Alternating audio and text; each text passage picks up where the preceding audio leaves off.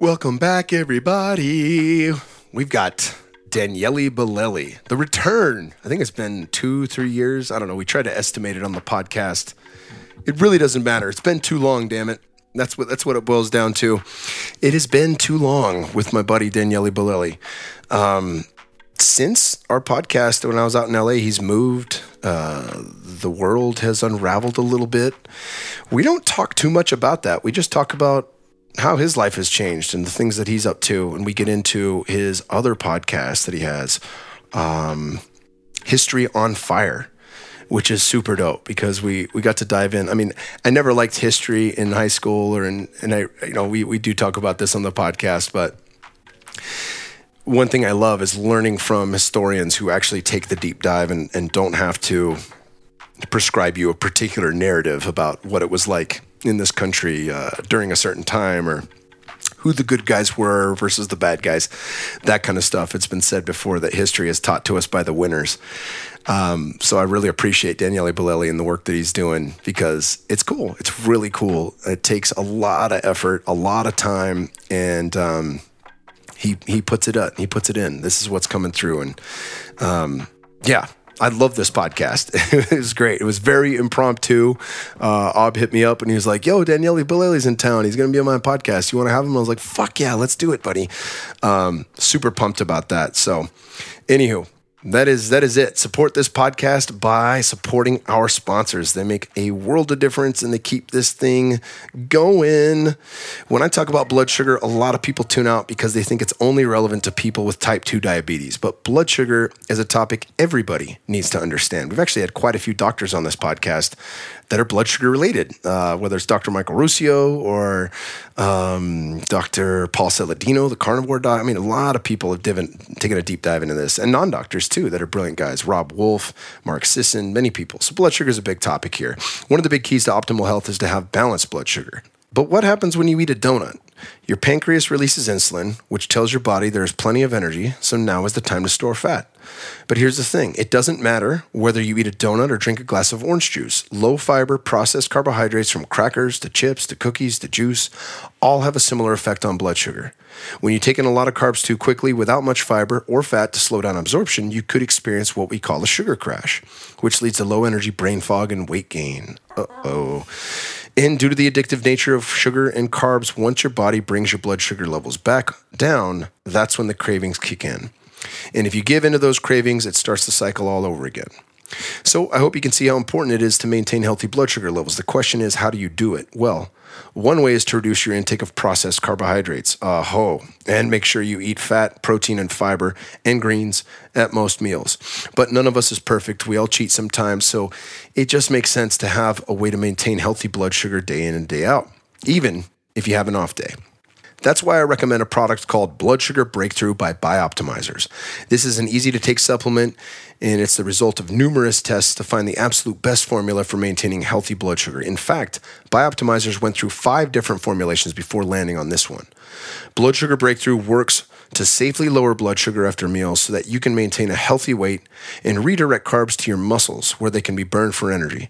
This means you'll avoid the worst effects of high blood sugar like weight gain and inflammation while enjoying more stable energy, mental clarity, and fewer cravings. For an exclusive offer for my listeners, just go to bloodsugarbreakthrough.health/Kingsboo. That is www.bloodsugarbreakthrough.health/Kingsboo and save 10% with code Kingsboo10 when you try Blood Sugar Breakthrough. We're also brought to you by my dudes at Organifi. This is a company that has seemingly overnight, become one of my absolute must-haves every single day. I absolutely love it. I got a little rundown, as you can hear in my voice from screaming so much at the last event here, but completely worth it. And every day I've been having the greens. Now I'm having them multiple times a day because of the fact that there's so many good things in there that I don't normally eat. Same thing with the red drink, but the Organifi green juice is just incredible. It has a clinical dose of ashwagandha, 600 milligrams of bioavailable ashwagandha, which helps maintain healthy cortisol levels and aid in weight management. There's 11 superfoods for resetting the body and feeling amazing. It is super fast, 30 seconds tops. No chopping, juicing, or blending. You shake it up in a shaker bottle. It is 100% USDA organic, and it's all their products. All of their products are absolutely amazing. All of them taste great. I think I mentioned before, I like taking the green juice with a little bit of Kratom. Now, Kratom's not for everybody, and this isn't a part of the ad read, so this is just my personal experience. This is how I like to do it, and it's an absolutely phenomenal drink. It makes Kratom that does not taste good, taste really good, and I'm getting the benefits of all the other things in there. But you don't need to add Kratom to your green juice. That's just the way I've been doing it. The red juice I have is an intra-workout. That means I take it during my workouts. It's got a whole host of things. Wonderful mushrooms like cordyceps sinensis that help with the cardiovascular system and mitochondrial support. So it's one of the best tools for strength and conditioning and cardiovascular workouts, and I absolutely love it. It tastes great. I have it during my workouts, and all I got to do is bring a ready pack to the gym. I can throw it in my shaker bottle and get it going and sip it throughout my workout. All this stuff is phenomenal. All this stuff rounds out a healthy, balanced diet that I have employed, and I absolutely love Organifi. They keep making some of the best stuff out there. And then in the evenings, I do my Gold. I have my Gold with about a half a cup of hot water and a half a cup of straight coconut cream from the can.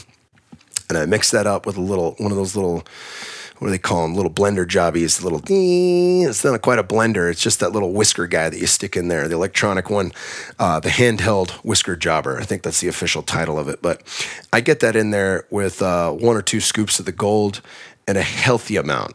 I mean, a whopper of coconut cream. And it's like, it's my treat. It's my dessert for the night. It winds me down. It helps dump off the stress of the day. It's got lemon balm and all sorts of other goodies that help me to relax at night. And it's just a phenomenal way to have the arc of my day finished off. So check it out, Organifi.com/KKP. Use code KKP at checkout for 20% off everything in the store, y'all. That's Organifi.com/KKP and code KKP at checkout for 20% off everything. We're also brought to you by BlueBlocks.com. These guys are absolutely incredible. They've got free shipping globally, 5 business days to USA from Australia. Australian made equals high quality. They're evidence-based from lab work, not mass-produced in overseas factories. I like that. They come in non-prescription, prescription, or reading magnification options. This is dope. I didn't even realize that. I've got good vision. But for all of those people who don't, which is a pretty big part of the world's population, they can do prescription, and they're going to block blue light. You can also send them your own frames into customize into blue light glasses. That's super dope. So you got favorite glasses, you don't want to change the look, you just send it to them, and they will make them blue blocking quality, so you don't have to get that nasty light at night. They have the most stylish frames for blue light glasses, and they're featured in GQ magazine and Vogue. I don't read those magazines, but they're big magazines, and there's some good-looking people on the cover of those magazines. So if they're wearing blue blocks, I'm down. My boy JP Sears, he's down with the blue blocks as well. These guys have all sorts of cool stuff. They I don't know if they're still around. I think they do, but they have some red bulbs you can buy. You know, when we're talking about blue light at night and TV screens and shit like that, like, you know, my computer, you can put on night shift, you can put your phone on that, but it's still pretty bright. And it's still a good idea to have blue blocks on at night, anytime after the sun goes down for that matter. But I can't change my giant TV. I can throw on glasses in 2 seconds. So I just have those out in the living room on a desk where it's easy to grab. And when I sit down for movie night once a week with Bear, I toss those on, and it's no big deal. Bear's got his own as well. So we can watch movies and not stay up late and not ruin our melatonin production and throw off our sleep cycle. Super important. Check it out. www.blueblocks.com. That's BLUBLOX.com. And you're going to use KKP at checkout for 15% off. That is BLUBLOX.com. Discount code KKP for 15% off. Absolutely love these guys. Last but not least, we are brought to you by MySoulCBD.com. That's MySoulCBD.com. These guys make an incredible set of products that are USA grown, organically farmed, gluten-free, and they come in incredible flavors. This is the best tasting CBD company on the planet. My favorite personal favorite, and I mentioned this before, but I keep going back to it because it's so damn good, is Watermelon Mint.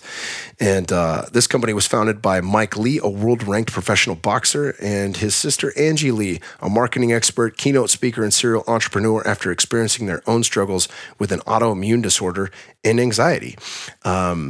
Not sure what they can say medically here about this and that, but going off topic, like I have felt a dramatic decrease in anxiety, and these are anxious times from taking a little bit more CBD. I say it that way because one of the things that they're very pertinent on here is making sure that people kind of start small and ramp their way up and figure out what works best for you. Everyone's system is different, and there's no standard use that works for everyone. This is the nature of all things, to be perfectly honest. There's no one size fits all approach. So don't say, well, so-and-so told me take 150 milligrams and I'm just going to start there. And no, start with as little as you can and feel it and see if you feel anything. And if you don't, keep ramping up, and you're going to come to a point where you're like, oh, wow, this is working. There's no doubt it is. And what's great about this is that because it tastes so good, you're going to be able to do it again and again and again. And you'll be able to build this habit into your daily and nightly routine super easy because there's no fuss about it. You know, there's certain medicines that are organic medicines I've given my son at night, and it's always a fight to get him in if he's run down. But there's no issue giving him this CBD at night. He absolutely loves it, and he really enjoys it, just like we all do. It's physician formulated and backed by science. Consistency is key, and it's a 0% zero THC. So that's a super important one for a lot of people who get tested. All their products are 0 THC and they're third-party lab tested. You can find the COAs on their website, and they've got all sorts of different products from CBD oil drops. This is what I was talking about, 1,500 milligram, the big boy, the Watermelon Mint, CBD gummies available in 2 different strengths, 10 mgs and 25 milligram CBD with strawberry, raspberry, orange cream, which I haven't tried, but I definitely want to try that. Mike, if you're listening, I want to try the orange cream, and coconut vanilla, CBD capsules, Alert, Dream, Relief, Chill, and Immunity. I haven't tried all of them, but I've tried Alert and Dream. Both of them are phenomenal. Dream is really good. It's got a little bit of melatonin and some other goodies in there to help you get the best night's rest you can. And there's CBD cream, which is phenomenal. It does not leave an oily residue and have some kind of funky stickiness to it or anything like that. It just goes right in. You can feel it go into your skin wherever there's pain, bumps, and bruises. I'm doing Muay Thai again with my son and doing a little jiu-jitsu, and I got some aches and pains. I throw that on, and overnight, those slowly dissipate and start to move away. And so CBD is one of my absolute must-haves. It's a must-have in the arsenal of supplements, and MySoul CBD is the best that I've ever tried. Again, check it out, mysoulcbd.com, and apply code KKP at checkout for 15% off your whole order. That's KKP for 15% off everything at mysoulcbd.com. And without further ado, my dude, Daniele Bolelli. Officially, we're here. Daniele Bolelli, thank you for joining us, brother. Thank you so much for having me. We are making it fit in like down to the second. I arrive. Let's start podcasting. And perfect. Yeah, we had I got to see you. Ob told me you're coming to town, and I was like, "Fuck yeah, dude! Is he looking for people to podcast with?" And he was like, "Yeah, man, he wants to do one." And I was like, "Oh, that's great. Let's play." So I remember it'd been 2, maybe 3 years. It's been 2 years. Yeah, you were up at my house in LA. Yeah, it was last year and a half. I moved outside of LA. I'm like an hour and a half out in this place, Ojai. It's a pretty sweet, smaller place. But that where I was living wasn't a bad spot either. So I remember us sitting down there, and that was fun. That was a good day. I mean, I'm trying to remember that. It's funny because it's gone like. The whole weekend seems like a blur. Right. It's like 2 years going for 20 kind of thing. Yeah, we were hanging out watching the McGregor and Poirier fight. You can't even call it the McGregor fight at this point. Right. The Poirier win. And I had a bit of ketamine as I have at the fights before, but it's been so long. No, nobody noticed.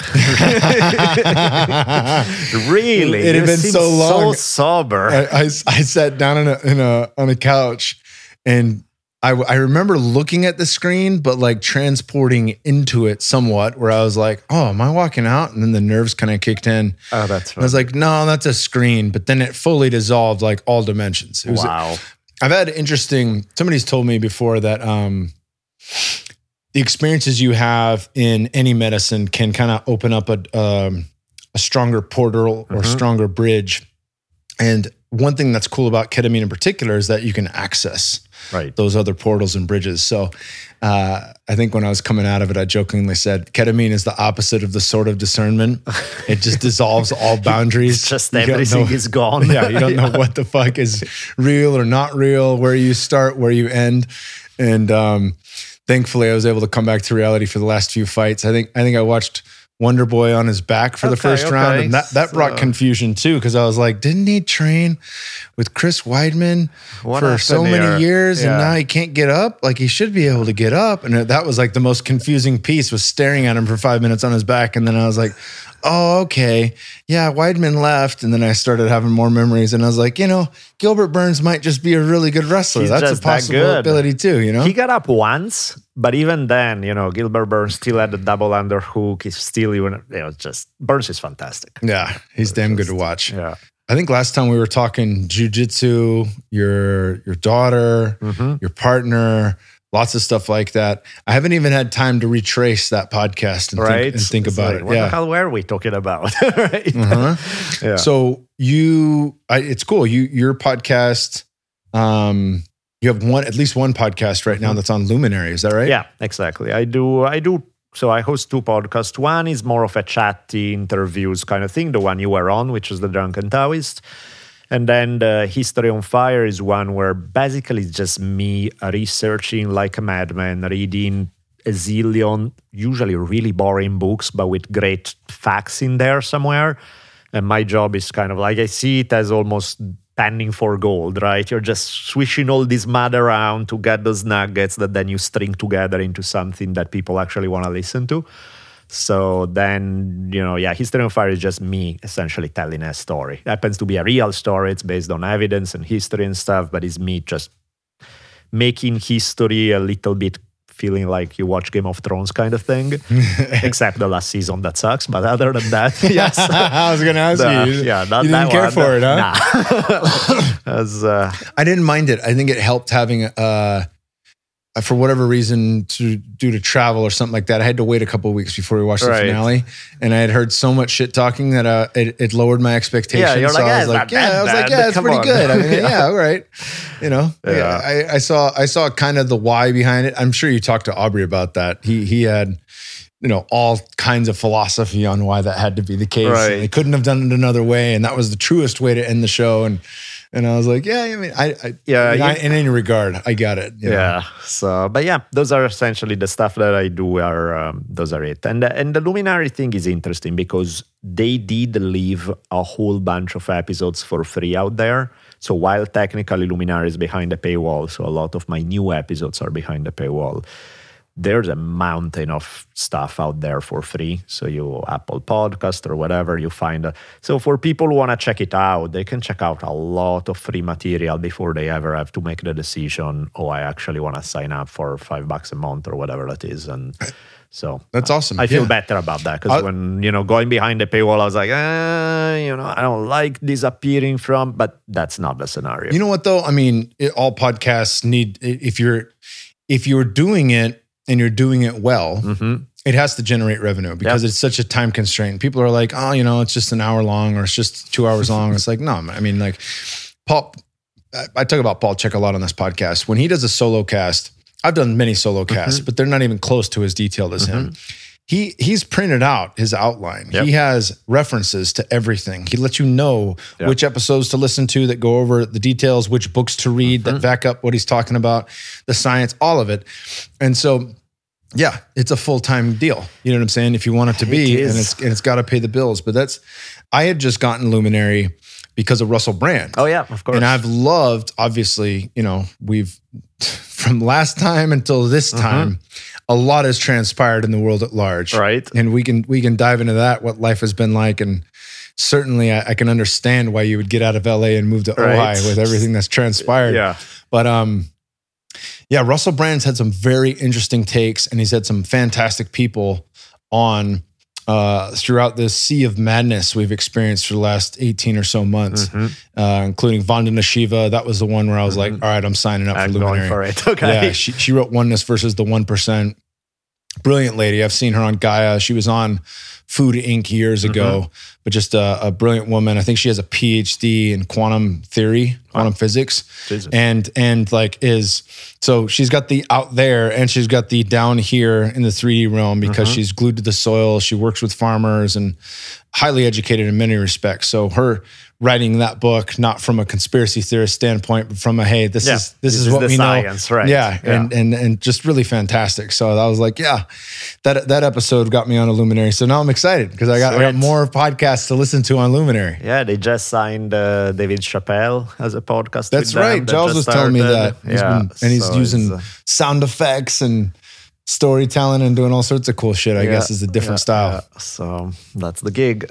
Hell yeah. It's interesting because, I mean, with podcasting, as you are saying, it's such a, I mean, it's not new, but it's a relatively new medium where there are all these models to how to make it work. Because it's like, how do you make it profitable for something that's out there for free? That's kind of a tricky process. So, you know, people try listener donations, or people try through Patreon, or they try, you know, your Amazon link, or sponsors, or the paywall, or selling old episodes, or, you know, there are all these models and none of them are perfect. It's kind of, we're sort of groping in the dark, trying to figure out as overall as an industry, like, how is that gonna work? And it's tricky. And I think Luminary figured they are gonna try one experiment, which is sort of create the Netflix of podcasting. Have this idea that you pay a fairly small fee. I think it's already $5 a month or something. I think it's even less if you sign up for a year. So it's fairly nominal, the amount of money, but then you get these, let's say, 40 podcasts or whatever many they have right now.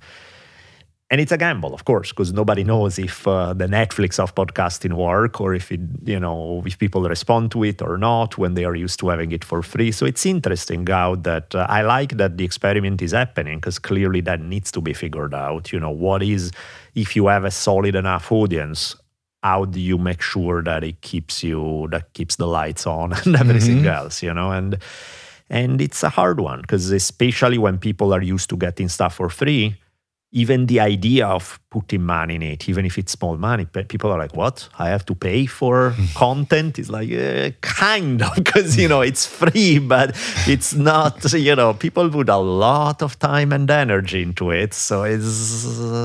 Even education, you know, I thought about that before, like working as a coach and then still paying my coaches. I thought of like some of the work that I do is important work, and I shouldn't necessarily, it's icky to feel like I should attach a dollar to that. But then at the same time, if I'm teaching somebody something that I've spent years of my life investing in, and I have to continue that investment, I want to continue that investment. Right. I don't have to, but you know, if I'm going to go out and pay $30,000 in a year for my continued education, then I got to subsidize that at the very least, right? Absolutely. And that comes through on the podcast and everything else, not even just a, you know, dollar for time type deal. There's actual extras that come into that. So yeah, it's inevitable, because as you said, especially with some certain kind of podcast, the amount of energy you put into it to make it happen. Like I calculated, for me, typically for one episode, I have probably anywhere between 100 to 200 hours of work behind it. Damn! Because you have to become kind of an instant expert on the thing. So if I'm talking about, I don't know, Theodore Roosevelt,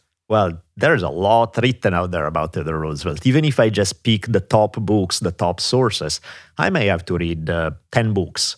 So 4,000 pages in, just reading and taking notes, you already put a lot of time in. And then you have to put together the notes, condense them, make them more interesting for people, kind of semi-write a script. It's time consuming, man. It's which is fun, you know, absolutely fun.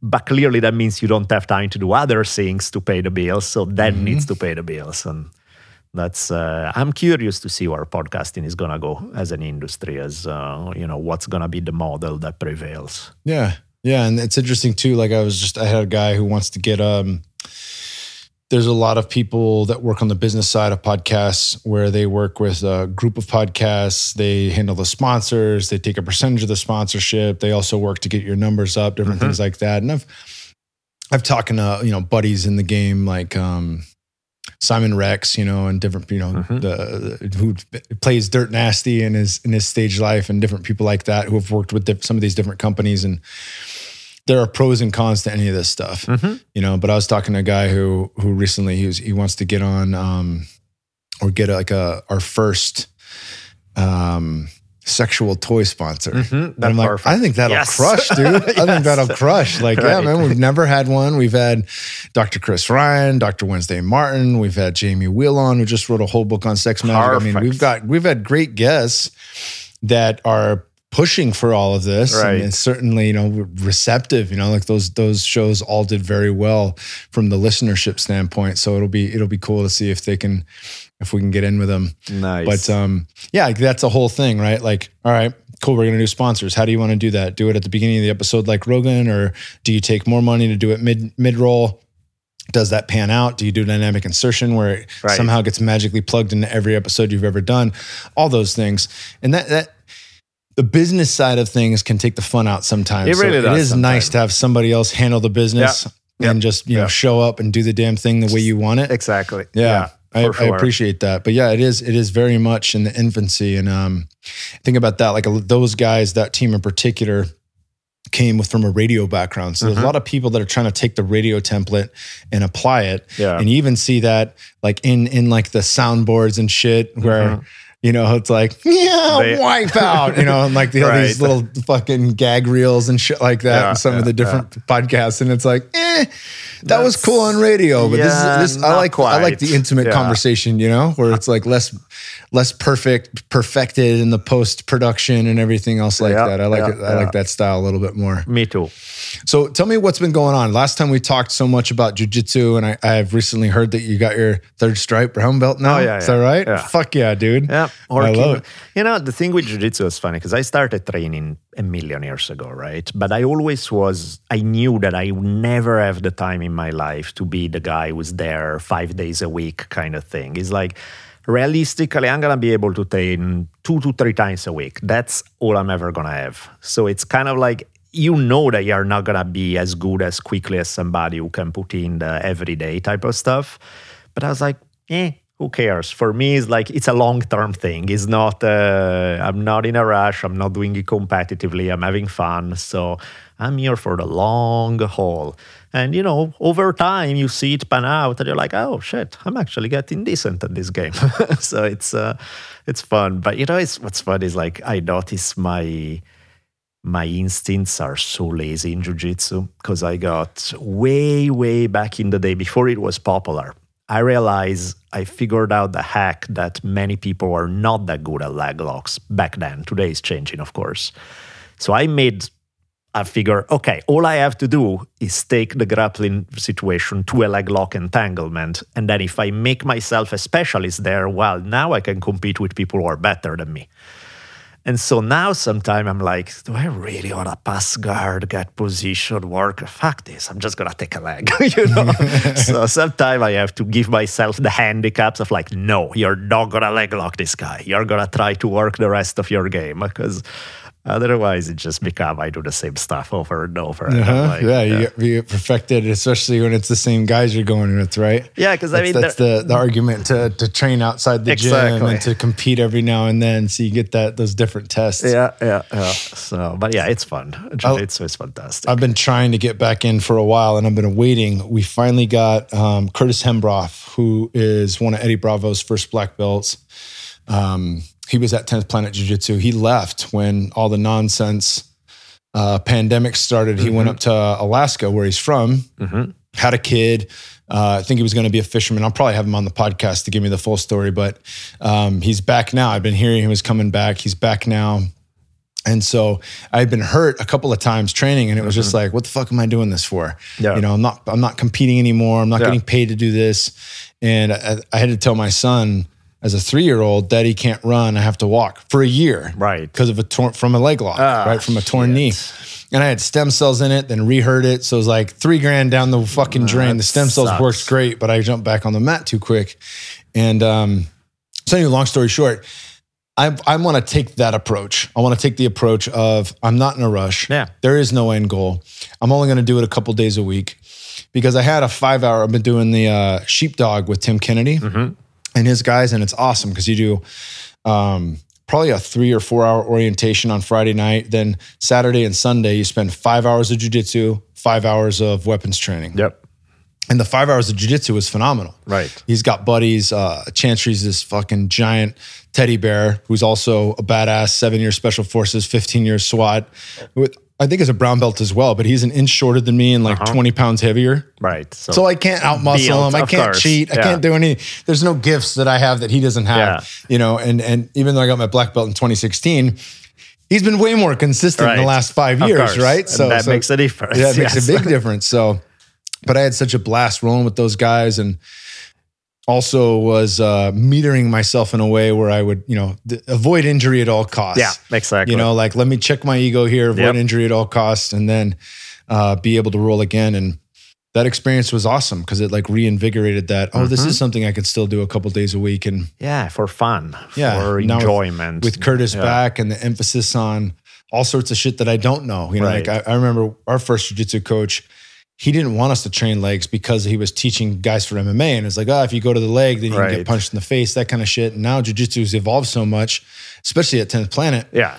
Leg locks are a huge part, right? So I'm like, oh shit, it's like learning a second language. I got to get back in there just to figure out that part of the game. You know, there's a trippy story. I don't know if you ever heard it. That's why there was such a prejudice against leg locks. And, you know, there are a few theories about it. But one of the theories, which is fantastic, is that what happened, there was the Gracie lineage, but that wasn't the only jiu-jitsu lineage in Brazil. There was also Osvaldo Fadda, who took it in a direction that was completely different, because the Gracies were primarily teaching upper class, kind of targeting a population that was somewhat scared of urban crime. So there was this idea, we'll teach you how to defend yourself against the criminal poor people. Fadda went the other route. He was the Robin Hood guy. So he went like straight up in the favelas, and he really believed in the idea of jiu-jitsu as helping form people and kind of help them become better human beings.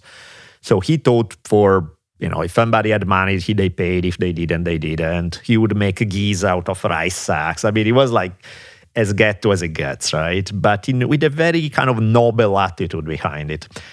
At one point, I think he was in the 50s. Don't quote me on that because I don't remember the exact time frame. But like the two schools, in a very respectful way, but decided to have a showdown. And the Fadda guys beat the Gracie guys 12-0. Like every match, they won by leg lock. And one of the things that like some of the Gracie guys then had is like leg locks don't count. It's cheating, you know. That's like, and also because there was clearly some racism within Brazilian society. Some of them had like, oh, that's the black guy's technique. That's like they have to do that because they are not as good at jiu-jitsu. They are cheating, right? So then from there on, there was kind of this prejudice against leg locks as like, that's playing dirty. That's not the real thing. That's such a crazy story because my coach originally before the Vieira brothers came in. He got his black belt from Half Gracie. Oh, right. So that makes total sense why he would have been anti. Right. You know, so not really looking kind of that tradition that, and who knows, you know, you hear these stories and I'm sure there's some mythology attached to it, but I'm like, makes sense. I can see that. So it's fun. That's hilarious. Yeah. I remember we've had, so my coach, AKA Leandro Vieira, is the youngest of the three brothers. They would bring in guys once he had his own gym out in Milpitas, South San Jose kind of area. They'd bring in all the checkmat guys, right? And there were so many great ones, but I remember them coming through and all the stories were from the favelas, right? So like that's another thing that resonates out of that story was like one of them, I forget his name. He was talking about growing up there and. When he was young, everybody it was like soccer was your way out. And then he remembered when it clicked for him that jiu-jitsu was a potential as a way out. And it was only been just one avenue. It was you get great at soccer and that's it. Or you don't make your way out, right? Now it was like, oh, you could do jiu-jitsu too. Right. And he said they would roll on dirt, the dirt floor that was their living room. And there was one guy in the neighborhood who had a sponsor. So he had one gi. And the one gi that he didn't have a belt yet, right? He couldn't even get his white belt, but he had that one gi sponsored. And so they would take turns getting to use the gi for the different grips. But I was like, that is so awesome. And he shared the gi because he wanted them to be able to experience it. The other guys to learn it. Super cool thinking about that. Like the difference in, it's something we get. I remember Henry Rollins talking about that, like why travel is so important. because you break out of the mold of the small town or the small state or the small country or whatever that is, and you get to see how other people live with less or more, for that matter, and like, Absolutely. what is the history in these places and how do they get down? And just the mental image of that is a really refreshing thing to see. Like, yeah, fuck yeah, dude. There's people doing jiu-jitsu on dirt floor somewhere in the world right this second. Yep. And there's people that became world champion that started off like that. Absolutely. That's awesome. Yeah, it's fantastic. Those are the good. In fact, that's why to me, the Osvaldo Fada story is one of those great jiu-jitsu story that people kind of know, but not that much. I'm like, man, there should be way more spotlight on that story because it's a happy one. You like so often you hear these guys where you hear a story and you're like, oh, that's kind of cool. And then you dig a little deeper and you're like, oh, there's some really dark stuff there. That's a little disturbing. Fada seemed like just an all-around good story. Now, if you guys know more and there's something terrible, please don't tell me. Don't spoil my fantasy because I like it. But that's what it seemed like from the outside. So I'm like, oh, I dig that. Have you done any of the history shows on jiu-jitsu yet? I've done one. I did 2 episodes on like the transition from Japanese jiu-jitsu to judo. So I did kind of the Jigoro Kano story and the creation of judo and then the influence that has on martial arts as a whole. I did, of course, in speaking of judo, bring up jiu-jitsu a little bit, but it was like a side note. It was like a 10-minute thing about just where judo goes and the variation and what it creates. But that was it. It wasn't specific on jiu-jitsu. But you got plenty there then. Yeah, there's a lot there. Tell me about some of your favorite episodes that you've done on history. So there's a bunch because the beautiful thing about being your own boss in that regard is that I don't have anybody telling me, like, I only cover topics that I think are going to be cool and I'm going to enjoy spending 100 hours researching. So it's, but some of the ones, let's say, so I did a few kind of combat sports one. There were one I did about Jack Johnson. That's a fantastic story. First African-American heavyweight champion in boxing at a time where racism was off the chart. And Jack Johnson is just such a fun guy, over the top. There's a story about Jack Johnson that everybody uses because it captures him so perfectly. It's how I opened this 3-part podcast. Jack Johnson, after he started making his money, he'd like drive in fast cars at the time when cars were barely new kind of thing. And he got stopped by a cop and was like, hey, boy, you were speeding. You was money now. And back then you could pay your fine on the spot, which I'm sure he gave no rise to any corruption or anything. But like, so Johnson's like, how much do I owe you? The guy's like, $50. He's like, here is 100. He's like, no, I don't have change for, no. 2 hours from now, I'm going to be driving the same way and I'm going to be doing the same speed. So let me pay you a hand. Can you imagine a black dude in the 1910 or something doing this? It's like, whoa, that's powerful. That's like, so Johnson was fun because he's such a defiant character. Then there's, I did the Jigoro Kano one, and I just released a couple of episodes on the Bruce Lee story, which I find fantastic. Like Bruce Lee's biography is just really tricky. Yeah, we saw that, and it was funny because one of the, Ryan Giles and Ian and I were looking up recent stuff, and it's funny because Ian had seen Once Upon a Time in Hollywood from Quentin Tarantino, but he hadn't caught that was like supposed to be Bruce Lee, right in the film. Yeah. And this is huge. I remember when this came up, and was it Shannon? Yeah, Shannon. She obviously, was pissed. She's fucking legit, understandably pissed, Yeah. right, because of this. But unpack that for us, because I think this is a funny thing. But I wanted to know, like, what? Obviously, you side with the Lees on that. But unpack that, because I think it's a fabulous movie. I love Tarantino's movies. I like the movie.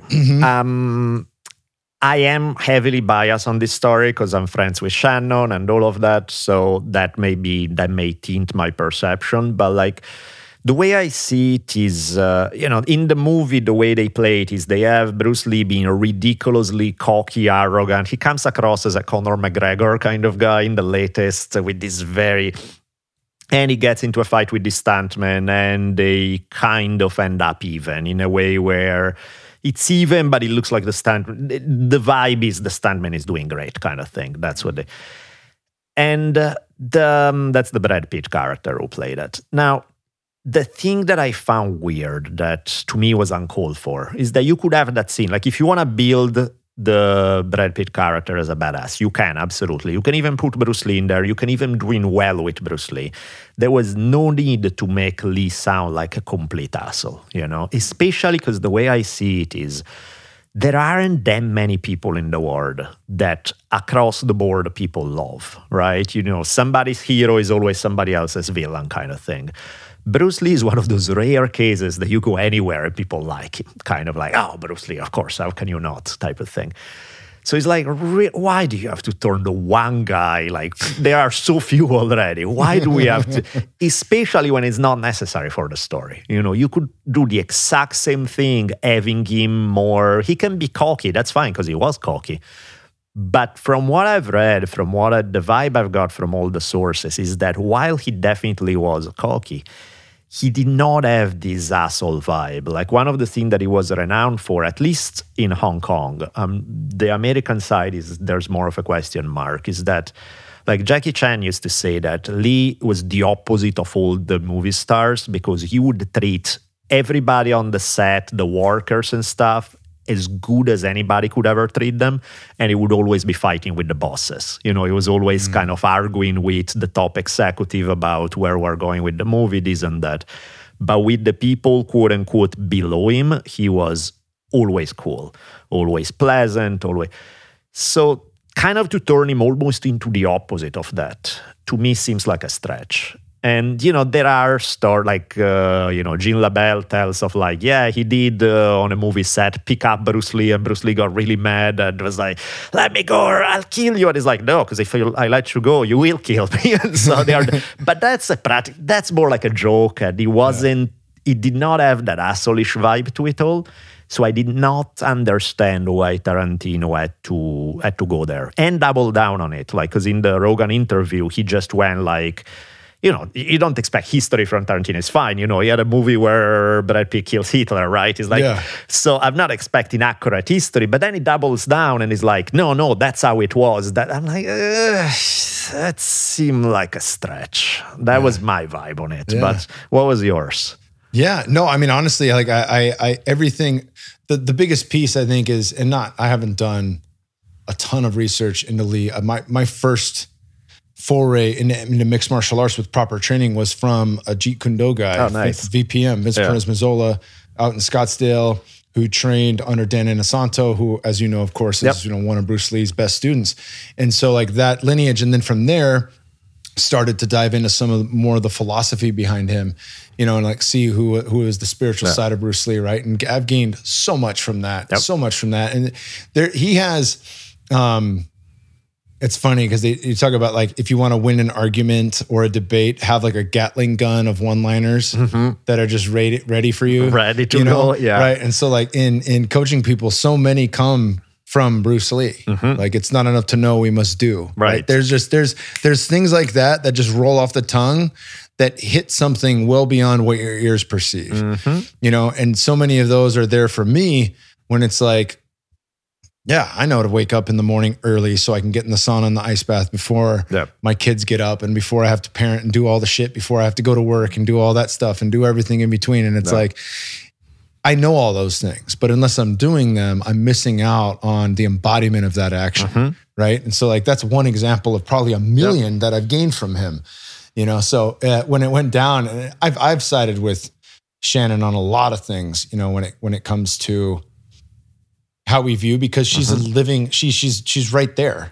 Right. It's not like she's the great granddaughter or some shit like that. Or, I remember when direct connection. When Dan Carlin did The Wrath of Khan, and talked in the first episode about how far removed we were from Genghis Khan. We could actually do that. And he mentioned that at some point there could be a series like this on Hitler and Nazi Germany, but it's too close to us right now to do it, right? Like she's not Genghis Khan removed. She's right there, right? So like we have to value that and take, and I think that's important.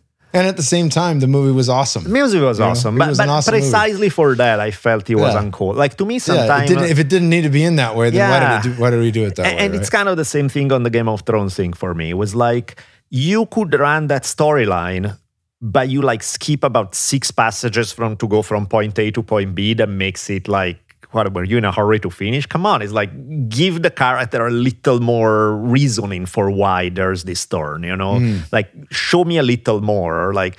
So I don't. You're talking about with Daenerys getting killed by Jon Snow, or Arya Stark. Like she spent like how many seasons like to just for vengeance, and then she gets there, and the other dude is like, "Look, you're gonna die if you do that," and she's like, "Oh, you're right. I'm gonna go." And it's like, what? She has done that for give her a little more reason. If you want her to go, that's fine, but build it up a little, Yeah, she just turns the pieces out. Yeah, it's like, okay, that's cool. I didn't mind that's how the King of the White Walkers died. No, that was fine. I didn't fine. mind that at all. I was cool until that episode. Yeah. Until that, the first 3, I was still cool. But to me, it's like, that's character building. That's like storytelling. In any storytelling, you need to have good reasons why the characters are doing what they are doing, and we need to click. And so, to me, when I see something that is there in an unnecessary kind of way, or where downright it seems counter to the character because it skips some steps, I feel like, what the hell, And in the Tarantino thing, I feel what the hell because you're doing something clearly provocative that's gonna piss people off. For no particular reason, because you could have built your movie around it without that controversy, including. So I'm like, why? What's needed? But again, Tarantino is fantastic. His movies are great. Kill Bill is one of the greatest things ever. So it's like, it is what it is. You got to take the good with the bad, right? Mm-hmm. It's like. So, but yeah. But other episodes, I've done the combat sports one. That's kind of one trend. I've done a whole lot of Native American history. I've done a series on a biography of Crazy Horse. I did one on like the Clash, the War for the Black Hills, Little Big Horn, and all that stuff. Have you done anything on Quanah Parker? Not yet. I want to. Yeah, there was Midnight in the Summer Moon. Yeah. That what one was is a weird one. Yeah. So it was funny because I had multiple guests on the podcast tell me, you got to read this one. Yeah. And it's like the real history of Texas, and all this shit. And I'm living here. And I've loved Native American tales and things of that nature, just in connecting in many ways through the plant medicines and things like that, not just here in North America, but Central and South America. So I've always had that draw. My boxing coach when I was in MMA was a Mayan elder as well. And he'd take me to the Native American reservation in Northern California for traditional sweat lodges and plant medicine ceremonies. So always had that connection. And I read the book, and they talked about the Comanche as like really having no spiritual practice of all the tribes, being nomadic and if savage applied to any of the tribes, it applied to the Comanche, that type of feel, right? Yeah. And I was talking with Dr. Will Tagle, who is probably less percentage of Native American than is necessary for a college grant, but he still has the blood, and he's studied under Bearhart Williams. He's been on my podcast, and Bearhart was a mentor of his and a very close friend. He's written several books, PhD in psychology, PhD in physics, brilliant dude, and an elder in every sense of the word. He's 81 now. So literally and figuratively, he's an elder, right? Meets all the criteria. And when I told him about that book, he said, one thing that was curious to me was the author never sat with a Comanche elder to verify any of this. And I was like, how do you write a book about the Comanche and you don't interview a Comanche elder? Like that is insane. I'm afraid the answer is because that book is kind of a hit piece. Like he's written in a way that, never mind the fact that there's a lot of stuff in there that's historically inaccurate, that just flat out wrong, So I think the book has had a lot of success because it's well written, so that's a plus. But it's really more historical fiction than reality, because there's a bunch of things that he threw in. He at one point mentioned the Comanche were the only tribes to ever breed a new kind of horse. Totally not true. The Nez Perce did before, and in a big way. He mentioned like a Spanish defeat being the greatest loss of life they ever had, and not even close to what happened. So there are so many that are so easily verifiable where he decided to go a wrong way. I have no idea why, if it's for laziness or what. But I'm like, okay, so there are multiple warning signals there that there's something less than precise about the nature of the historical research. And then some of it are kind of what you're describing, which is there's a sort of a veiled racism pervading the book, where at one point he speaks about like the first kind of Anglo settlement in Texas. And he refers to it as the first human settlement in Texas. And you're like, whoa, time out. No, that tells something about where you're coming from, you know? Yeah. That's kind of a problem. Mm-hmm. Or he does have a thing where he speaks about Comanche practices as like, barbarism before the light of Christianity arrived, and you're like, whoa. That's not what you do with history. There's way too judgmental, and the feeling that I get is that when there are multiple historical sources telling different stories about the Comanche, he unfailingly picks the one that put the accent on the most absolute savage aspect of it all. And I'm not advocating that one should sugarcoat things or romanticize cultures, because clearly in Comanche culture, there was a lot of heavy, tough shit that we would look at it today and go like, damn, these guys were a little intense in a disturbing kind of way. But there's also a ton of other stuff. So if you isolate like 20% of the culture and that's all you do, and then you hype it up even more than reality, I'm like, that's, to me, it looks more like a hit job than good history, you know? Yeah. So, I think Will Tegel had also talked to me about even like scalping, like that had been learned from Europeans. I think the scalping part was honestly kind of universal. Like a lot of people did it. Even like in native culture, there was scalping before Europeans. Did Europeans also encourage it with bounties on scalp? For sure. But as having been here before, he was here before. Not just here though. Like if you look at like Siberia, you had scalping in Siberia among tribes. So that's one of the, I think scalping is kind of funny actually, because what it is essentially is the tradition of taking your enemy's head.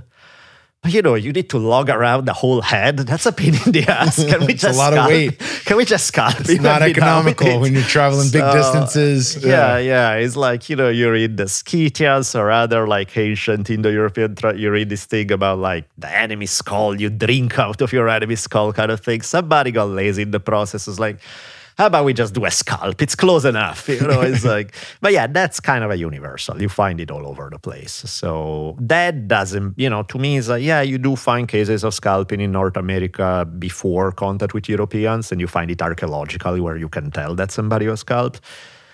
Big deal. That doesn't mean that. I think that's the problem, that sometimes it's so black and white that people are either, natives always hugged trees and kissed each other and there was never any issue, or they are these bloodthirsty savages that are so disgustingly evil that it's like, they are people, you know? They fought, they had their wars, they did bloody things. When you compare it to what was going on in Europe, way less than what was going on there, but it's not to say nothing, you know what I mean? It's like, so people tend to like, when they find the seed of truth somewhere, then I don't know why the way human mind works that way. They want to take it to the absolute extreme where it's no longer reality. So it's like... Well, it's funny too, I think in Europe, like I remember I fought in Nottingham, England, was my only fight in Europe. And having the vast majority of my heritage comes from the UK, I was like, this is fucking rad. We're riding around on trains and the underground, and when we were out in Nottingham, it was beautiful because it was so much countryside. So I was really happy I got to stay there for a week, and then we did a few days in London for the tourist shit. But being out in the countryside, you know, going to Sherwood Forest, seeing the major oak, meditating next to that thing, like feeling thousands of years in the presence of that, Robin Hood, all of that. But then we went to like an old dungeon that had like different types of torture devices. And I remember Aubrey talking about this, and I think Rogan talked about this too, in different places in Europe. But when I was in England looking at this, it blew my mind. I walked through with Tosh, and it was before we had kids, obviously.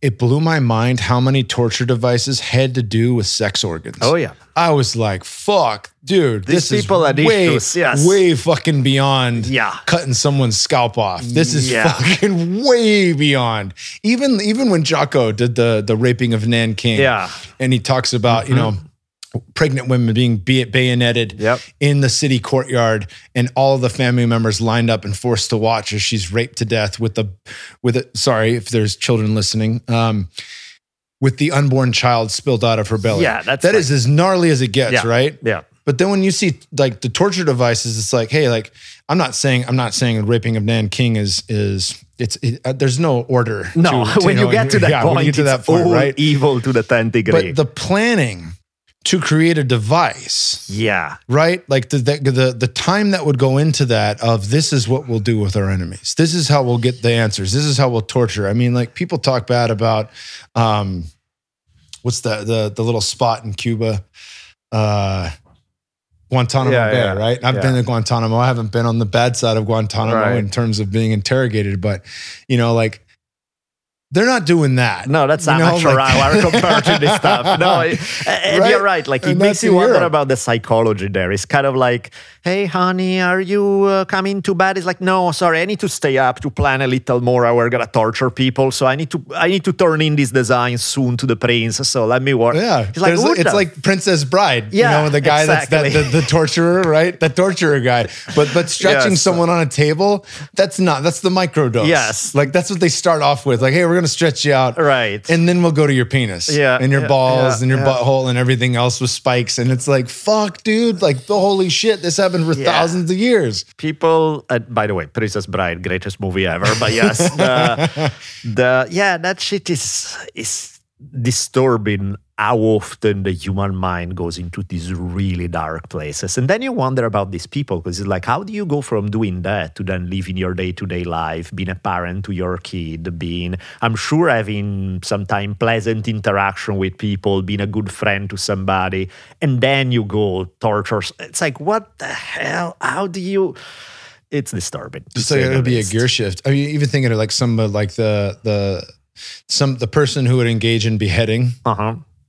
Likely has a switch that's flipped when they put the mask on. Sure. Right? Yeah. Like there's something like, like, okay, once this mask comes on, I enter into a different mode of being, and it's compartmentalized as opposed to, because you couldn't live in darkness. You'd probably end your own life. Absolutely. Or you've made pleasure out of that thing, out of torturing somebody, so that it truly is something where it's like, that's who you are. Oh man, right? I've been eating this Wellington pie or beef Wellington or whatever, and that's okay. Right. But tonight, when I get to torture this guy, that's the dessert. Yeah. That's why I live. Wow. Yeah, there's some weird stuff there. It's because the executioner at least is like, I'm cutting somebody's head off. It's not exactly friendly, but it's a quick death. It's if they are sentenced to death anyway, somebody got to do it. But like torture, that's a whole different level. That's like where you're really just working on making somebody miserable. It's like, whoa, that's an entirely different psychological process. But one of the things, okay, actually, this is another one. So because so many episodes in history tend to be disturbing, so much of history is the record of warfare and conflict and this, that, and the other. Once in a while, I do find the need to just lighten it up a little. So one thing that I was chatting with Aubrey yesterday about, like one couple of my favorite episodes ever had basically no violence in it, which is rare because so many of them are very violent. And there's the life of this one guy, Ikkyu Sojun, who was the illegitimate son of the emperor of Japan at the late 1300s. And he becomes this fantastic Zen master who's as unorthodox as it gets, because his priority was very clear. His priority were he likes Zen, he also liked women a lot, and he liked to drink. And to him, all of those were paths to spirituality. He did not see, because his whole thing is there is no separation if you approach it in a certain way between sacred and profane. Ordinary life can be as sacred as the biggest ceremony if you approach it with a certain consciousness. So to him, the separation was completely artificial. It kind of made fun of all the very strict Zen approach to certain things, only, of course, to do it behind everybody's back kind of thing, because that's usually how it works when you create a hypocrisy that you can live with. But like the dude is so funny. It's like everything you read about him, he's hilarious. He has a huge impact on Japanese cultural history, managed to have a great time in the process, managed to make people around him happy. So he's not like the, kind of praying cult leader kind of thing. He's a sweet guy. I was like, for once, just a pleasant, happy tale. I can use a break from the heavy stuff sometimes. So that one I had a blast. That's awesome. Which number is the episode? It's 40 something. I want to say that's the 45. one in the freebies. Yeah, it cool. is. We'll link to that in the show notes for people. Yeah, that one is it's a mellow one. Is listen with your kids unless you have issues about sex, because there's a lot of sexuality in that one. Because he really likes sex. That's awesome. Well, I know you got a jam here shortly, but what have you got on the horizon? What do you want to speak to that's fresh, and what's alive in you right now? What's coming up? So, speaking of light-hearted stuff, I have a nice 3-part series of the wars of religion in France between, Catholics and Protestants decide that their theology is a little bit different. So, of course, the way to solve it is by murdering each other for a few decades. So that's a happy one. That's where, by the way, there's the real red wedding, where they try to make peace by having this Protestant prince married this Catholic princess. It's like, it's gonna work out. They have the wedding, and immediately after they kill all the Protestants. So it's like, wow, yeah, it's some weird stuff. So there's that. I'm doing one that I think I raised some serious question in my daughter's mind, because she was like, "Hey, do you have time to do this with me now?" I'm like, I will. Give me half hour, because I'm finishing something with these super tough, sweaty 300 gay guys, but I'm going to be... And she's like, huh? What? And it's a trippy story about ancient Greece, where you have this, in the city of Thebes, they create this elite corps, like they are top-notch infantry, where these 300 guys were actually 150 homosexual couples. And the theory behind it is that nobody wanted to look bad in front of their lover. So on the battlefield, they are going to be braver than anybody, because they want to look their best in front of the one they're into. So I was like, wow, that raises so much trippy stuff about gender roles and the way people conceive of gender roles today and stuff. So that's kind of fun. Yeah, that's super interesting. So those are, what else do I got? One that's going to be fun is... There's a tale of a siege of Jerusalem back when the Assyrians were kind of pissed because the Jewish people stopped paying tribute, so the Assyrians were pretty pissed. And the Assyrians wiped out everybody at the time. They were the best army in the world at the time. And so they show up and they destroy the entire countryside. They have already destroyed 20 years earlier. There were 2 Jewish kingdoms. They destroyed the first one. Those guys basically disappear from history as the 10 lost tribes. There are only 2 tribes left. They destroy their entire country. Now it's only down to Jerusalem. If they take over Jerusalem as everything said they should, based on logic, there will be no Judaism. There will be no Christianity. There will be no Islam. And it's only because something happens and there's debate on what happens and they decide to lift the siege that Judaism survive, and as such you then have Christianity and Islam. And it's one of those what ifs that really blows your mind, because it's like these all rolled over one siege.